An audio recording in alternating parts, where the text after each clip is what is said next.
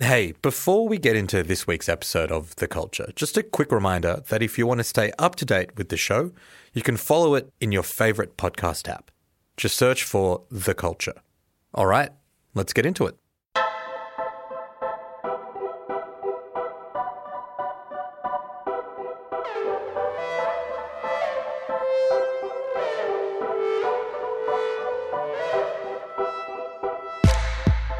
Hey there, I'm Osman Faruqi and welcome to The Culture, a weekly show from Schwartz Media where we take a deep dive into the latest in the world of music, streaming, TV, film, and everything in arts and entertainment. Now, back when I was a teenager, around 16 or 17, this song was my ringtone.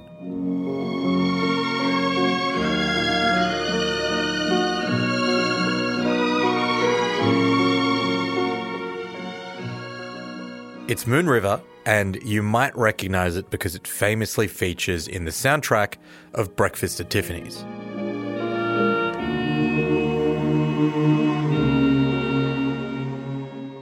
But as much as I appreciate Audrey Hepburn, that's not actually the reason it was my ringtone. It's because that film, Breakfast at Tiffany's, was the favourite film of my favourite TV character at the time, Gossip Girl's Blair Waldorf.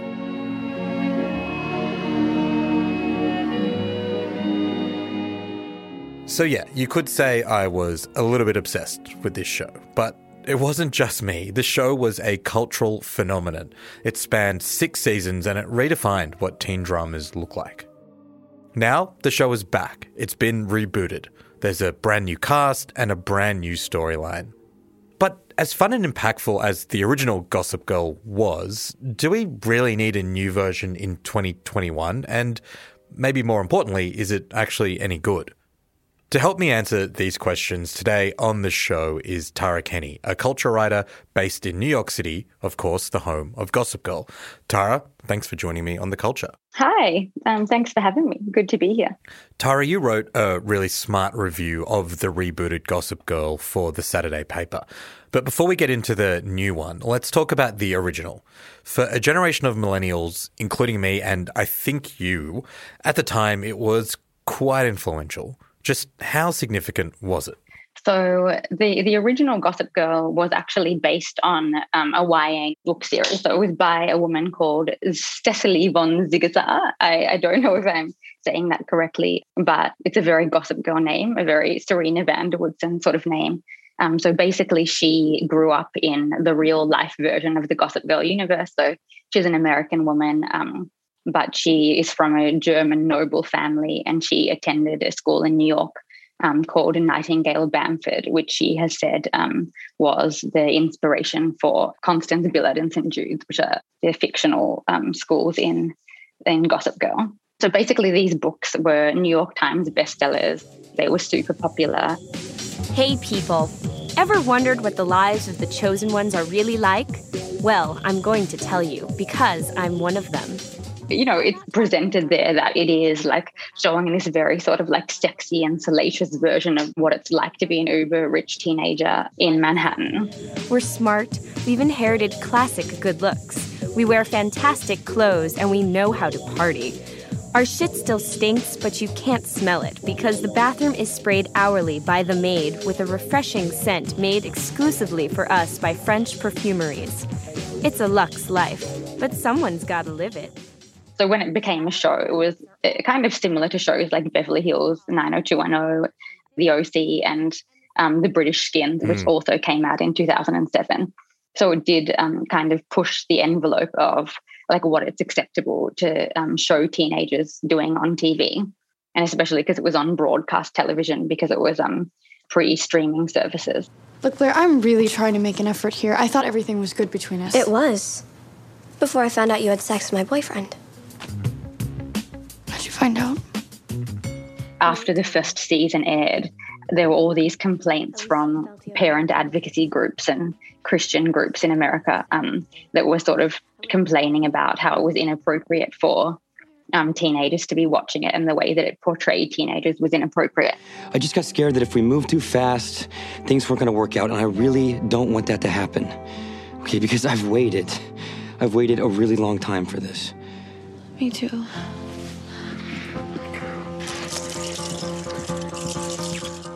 And I think this is actually like such a stroke of genius, but the Gossip Girl marketing people repurposed those complaints and used them as advertising. So they had like billboards of Blake Lively, who plays Serena van der Woodsen, in her underwear on a billboard, and then like emblazoned across it is like a parent's worst nightmare, mind-blowingly inappropriate, very bad for you.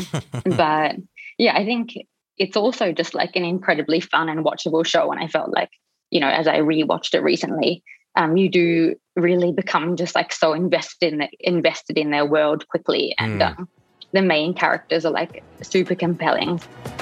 Blair, think we can meet tonight? I'd love to, but I'm doing something with Nate tonight. The Palace. 8 o'clock? Nate will wait. Spotted on the steps of the Met, an S&B power struggle. We'd probably do a half hour. The show did sort of have this big crossover with fashion and celebrity culture.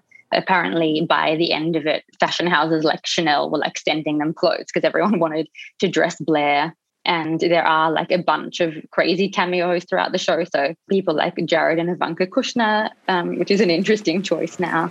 Thank you, Jared. And thank you, Ivanka, for marrying Jared and giving someone else a chance to win Bachelor this year. Lady Gaga, Hilary Duff, Alexa Chung, Liz Hurley. What are you doing in New York? At my house? Leaving by the look of it. Whoa, were you trying to find me? Oh, this is fantastic. I haven't been able to stop thinking about you either. I can't believe you actually tracked me down. Oh, that is borderline adorable. But I wasn't here to see you. As of recently, I own the New York Spectator, and I wanted to interview your mother for my inaugural article on the disgraced wives of dirty businessmen. And one interesting thing that actually happened in the real world is, so in 2012, when it was towards the end of the show, to celebrate 100 episodes, Mike Bloomberg, who was then the mayor of New York, he went to the set of Gossip Girl and proclaimed that January 26th in New York was now Gossip Girl Day. There's a very like hilarious cursed image that I found on the internet of him wearing this Gossip Girl t-shirt. Now, therefore, I, Michael R. Bloomberg, Mayor of the City of New York, to hereby proclaim Thursday, January 26, 2012, in the City of New York as Gossip Girl Day. Congratulations. And basically he was just celebrating the fact that Gossip Girl had like boosted tourism to New York City, and that he said the economic impact could be felt in like all across the 5 boroughs. And it was basically this soft power foreign policy tool, which I find fascinating. But I am interested in finding out who the real Gossip Girl is.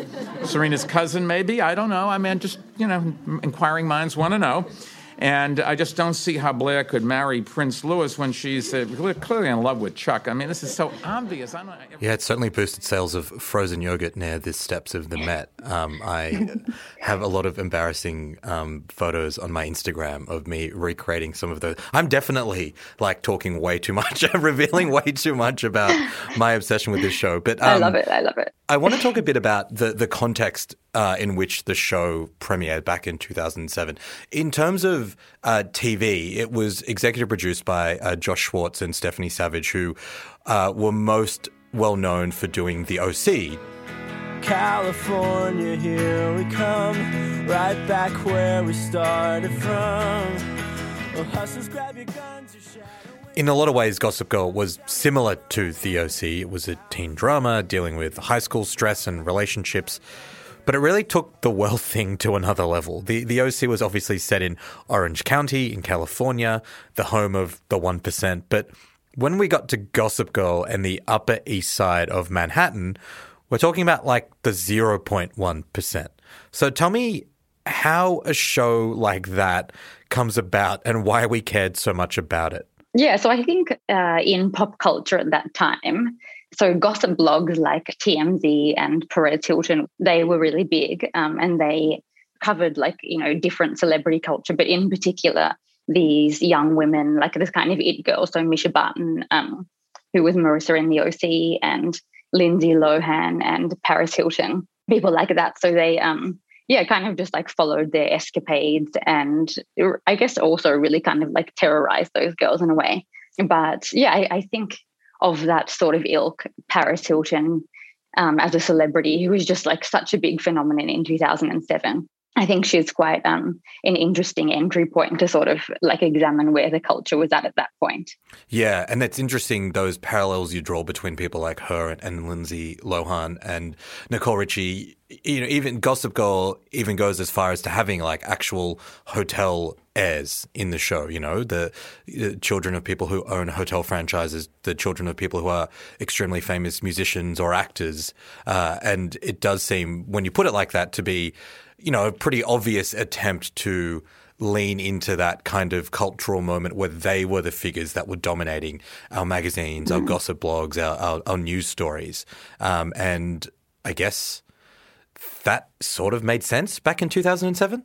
I think it does reflect, like, economically, I do feel like obviously there was still a lot of inequality in 2007, but it wasn't so much part of like the zeitgeist. I don't feel like inequality was necessarily something that was like so much at the forefront of like cultural awareness. Yeah, I feel like now there's just like such a big divide between like the 1% and the rest of the world. And there's also just much more awareness of that and much more anger directed towards the rich. So yeah, I think Gossip Girl then and versus now was going to have to be a bit different. Let's talk about why, because two very significant events occurred in 2007. The first is obviously the debut of the TV show Gossip Girl, and the second is the global financial crisis. Some would say the two pivotal events of 2007. And even though the start of the financial crisis was 2007. It took a few years for the full ramifications of that to be felt, I think, for us to really understand how much this was restructuring the economic order and how much worse inequality was going to get, particularly for younger people in America, I think. So we were able to sort of like still be, I think, voyeuristically into the idea of a show like Gossip Girl, even though the world was sort of collapsing around us, we were kind of able to put that aside for a second. It didn't seem like things were going to get that bad, and watch the, 0.1% of Manhattan splash around their money and have a great time. But what is it like looking back on the show now? I was definitely initially watching all of it to the end, definitely in a more like aspirational way and being like, this is amazing. I would definitely like swap places with Blair and like be her. But yeah, I feel like watching it now and just general cultural attitude, I feel like now it's, there's a lot more like anger towards the uber wealthy. And I feel like it's more maybe considered embarrassing to have that much money and, I think most people want to like feel like they'll have secure housing for the rest of their life and not necessarily be able to go into space. You know what I mean? After the break, we'll take a look at exactly what the new Gossip Girl is about.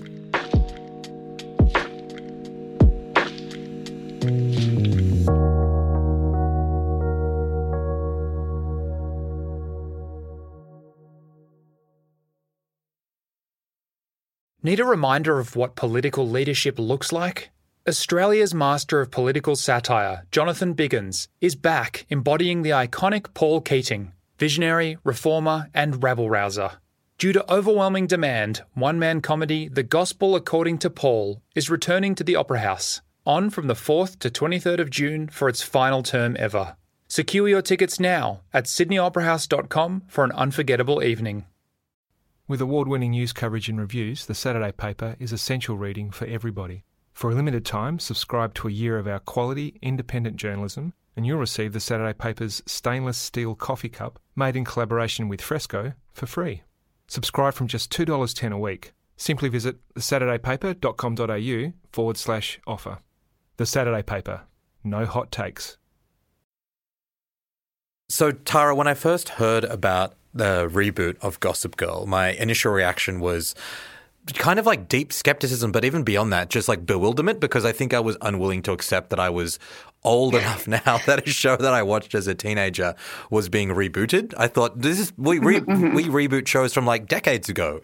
Like, no, actually Gossip Girl came out 14 years ago. Yeah. And so when I put that aside, I thought, okay, well, Yeah, like, I mean, even when I last rewatched Gossip Girl a few years ago, it didn't quite land for me in the same sort of flippant way. I just didn't care about these rich people. I was kind of more mad at them than I was then. How did you feel hearing the news that it was going to be rebooted, and what do you think was actually driving the desire to reboot it? I feel like executives maybe know that they do have a built-in audience, like people who grew up watching, who probably will tune in. And then I also sort of feel like if they're, especially with Gossip Girl, since it's on HBO in the States, they knew that they would have like a much more money thrown at it, much bigger budgets, and that they'd be able to just like go really large with the production values and kind of just see how big they could go with the world. Versus the original Gossip Girl didn't have that much money. So I feel like that was probably quite an enticing thing for the people making it. Yeah, and in terms of some of the first teasers that we got when the creators started talking about it, they were really emphasizing this idea that, like, we made a mistake last time. You know, it was too white, it was too privileged, there wasn't enough like representation of diversity, of cultural and racial diversity, of diverse sexualities, and we're going to change that. Tell me about what we started to hear from them. Yeah, well, I think one of the first things that came out, there were like teaser photos that came out when they were filming, which was like the new Central clique who were like sitting on the Met steps. So obviously that was the hangout of Blair and Serena in the original. Half of the actors were people of color, and just like the whole aesthetic was much less Upper East Side. So there's like shaved heads in there. There's like somebody carrying a tote with like an activist slogan on it. Balenciaga sneakers, no headbands in sight. Yeah, I feel like it actually has a more of a like downtown New York sort of East Village fashion set sort of vibe compared to what the aesthetics of the original were. Also, so Josh Safran, so he's the creator of the new Gossip Girl, he was doing some interviews before it came out. And he also sort of emphasized that the new characters would be more aware of their privilege, and they would try and glamorize wealth less in the show, and that there wouldn't be any slut shaming or cat fights, quote unquote. And I think, I feel like people responded by being like question mark. Like the whole premise of the show was like teenagers being mean to each other and teenagers being super disconnected. And obviously, I think it just inherently like did glamorize wealth on some level because it's like really beautiful people who are really rich. So yeah, I feel like people were a bit like, what else is there? Tara, let's take a minute to lay out the premise of the new series. It's set in the same universe as the original Gossip Girl, so I guess that makes it more of a sequel than a reboot in that sense. Our group of friends have known each other since we were babies. We have trust in history. We own this school. It's set in the same school. So it's a fictional school called Constance Billard and St. Jude's. So it's this prep school on the Upper East Side. And so basically it's like the next generation of kids at this school. So the central conflict thus far, 4 episodes in, is a character called Julian. So she is a social media influencer and she's sort of the queen bee of the school. And then there's her estranged half-sister, Zoya. Basically, they have the same mum who actually passed away in childbirth, and they have different dads who hate each other.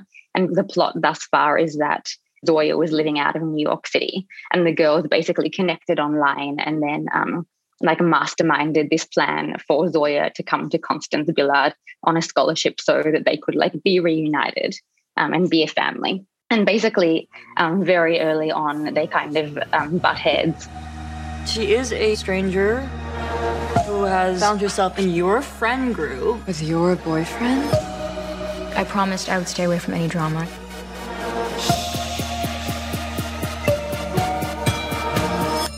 Did you miss me? I know I've missed you.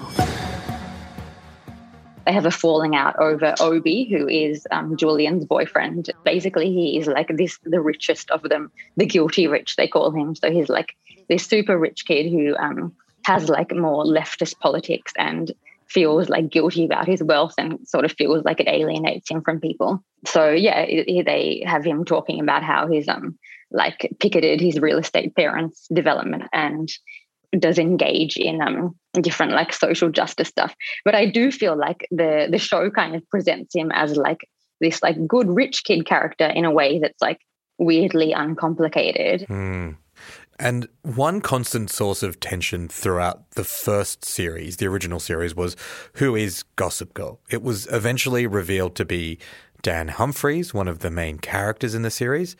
It's now become a bit of a meme that fact makes absolutely no sense. There's a lot of very funny video mashups on YouTube of all the scenes that clearly prove that there's no way that Dan could have been Gossip Girl. But this time around on the show, things are different. We actually know who Gossip Girl is straight away. It's this group of teachers at the school who are trying to rein in these rich kids. So tell me about that. Yeah, I know it's a spoiler, but it's kind of not a spoiler because it's literally like, put out there so quickly in the first episode. So I feel like the teachers are kind of an interesting device here. So basically the dynamic is that these teachers at the school are like quite underpaid and they're like overworked. They wear chain store clothes like H&M and Zara. And they're basically like very fed up by being bossed around by these kids and also by their parents. Which one of them should I get fired next? What did you just say? Put that away. It just looks like she's texting. On parent-teacher night, that's even worse. Last time, Alec Baldwin confiscated my phone. I never got it back. People like Nate were scared straight. How? Yeah, I'd try anything at this point. It was this thing that started freshman year, called itself Gossip Girl.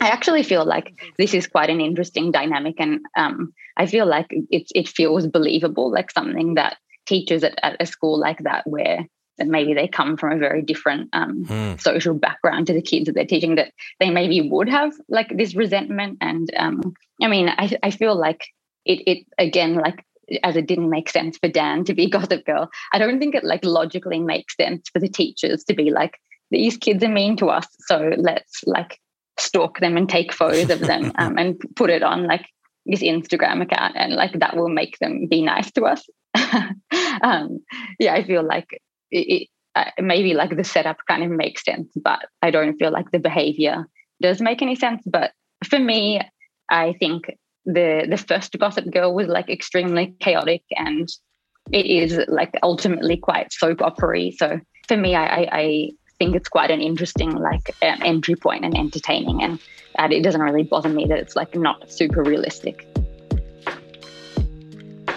We'll be back after this quick break.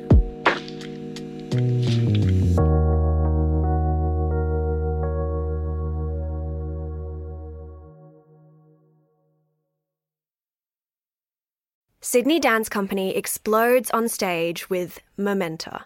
This world premiere by acclaimed choreographer Raphael Bonacella is unmissable contemporary dance. Strictly limited season from the 28th of May to the 8th of June. Book now at sydneydancecompany.com. Okay, so Tara, we've sort of been dancing around the main question here, and I know maybe it's a little bit reductive, but is the new Gossip Girl actually good? Does it work?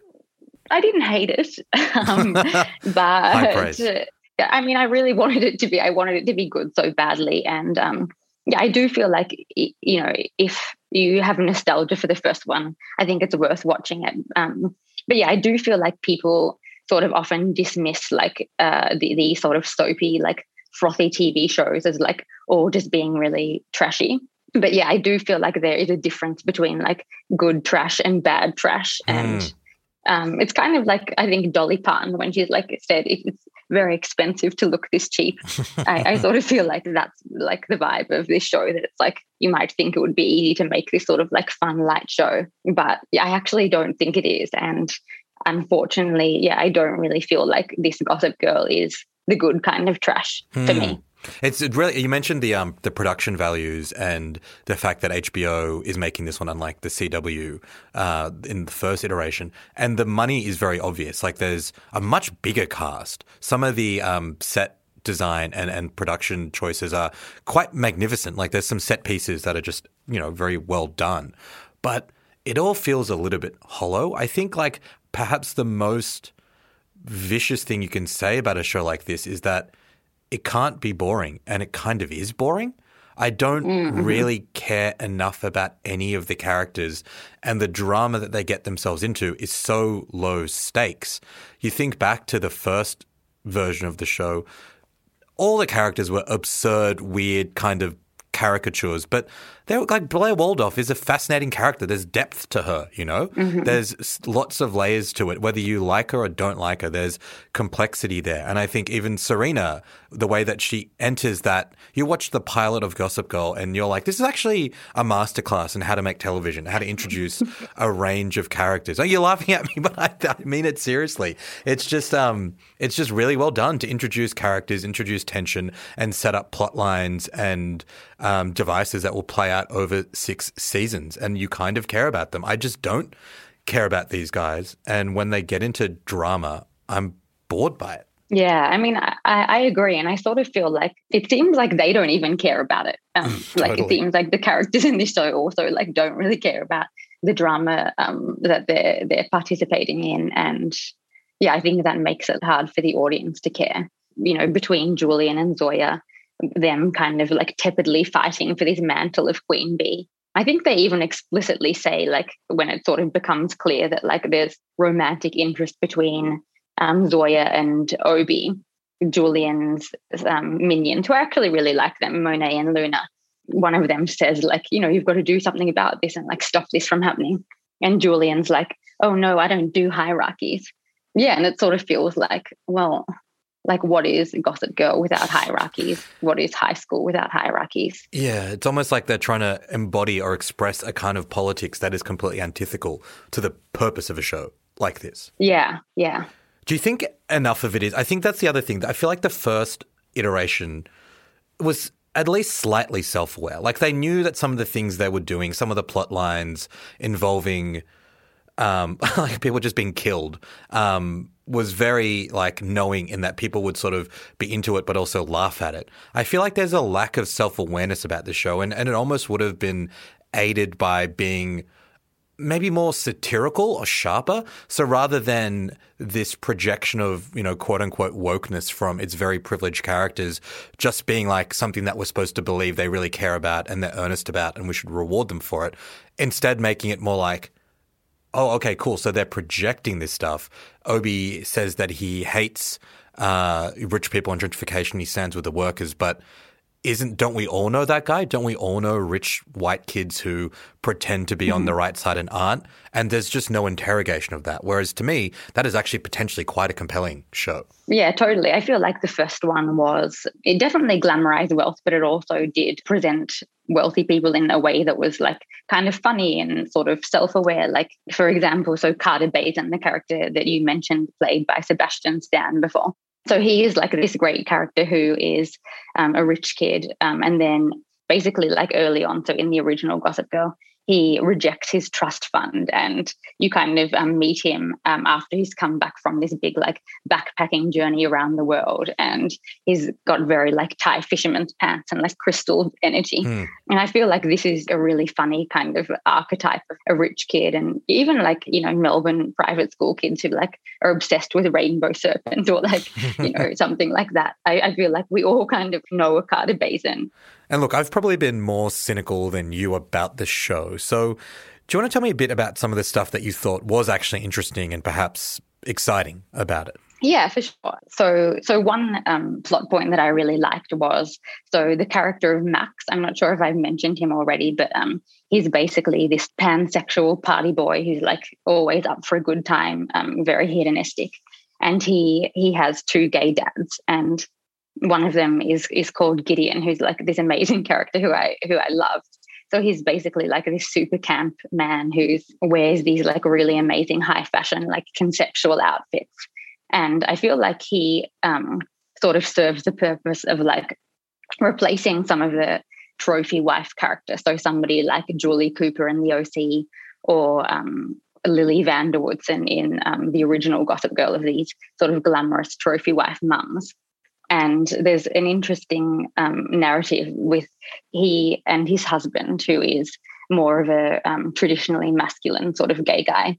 Basically, there's this tension in their relationship because over the course of their marriage, Gideon has become like more femme, and not necessarily like identity shift, but just like presenting himself as more kind of feminine, like playing with femininity and sort of gender fluidity.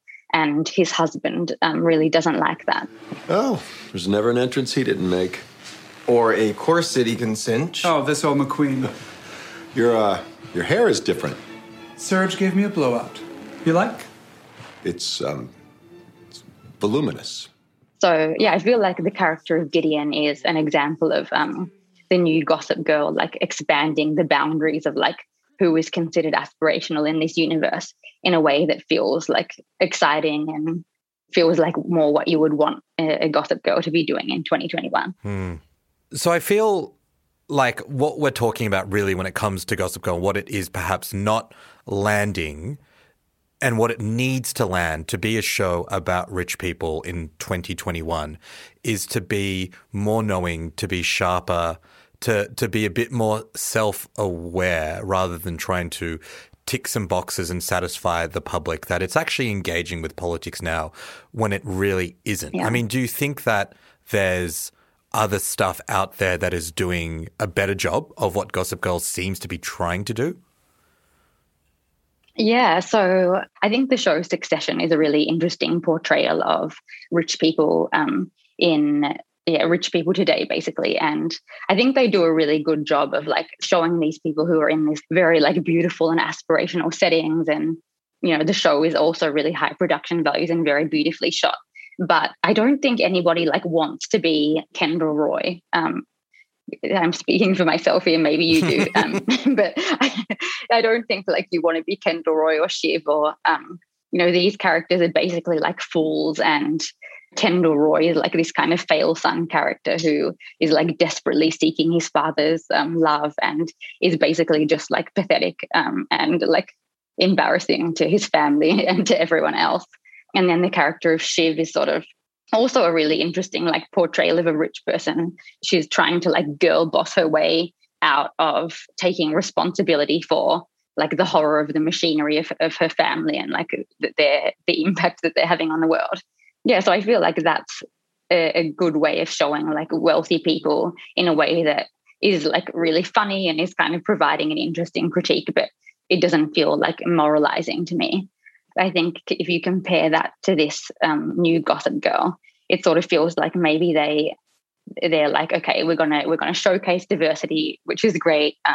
We're going to like show liberal and progressive politics, but I do think it sort of comes off as like a bit condescending and clumsy. There's like a lack of like ambiguity, and maybe they think that we want to see these rich characters who are like self-aware and trying to be really good people. But I think, yeah, we actually maybe want to see more of a commentary on like the hypocrisy of these people who are like trying to present themselves as something that they're not. Or yeah, I feel like we want a bit more of a wink rather than like being knocked over the head with how progressive the show is. Tara, that's a really fantastic way to end the conversation. Thank you so much for talking to me this week. Thanks so much for having me. That was really fun. Thanks for listening to the show. The Culture will be back in your feeds next week as usual. The Culture is a weekly show from Schwartz Media. It's produced by Bez Zoder and Atticus Bastow. Our editor-in-chief is Eric Jensen, and our theme music is by Hermitude. I'm Osman Faruqi. See you next week.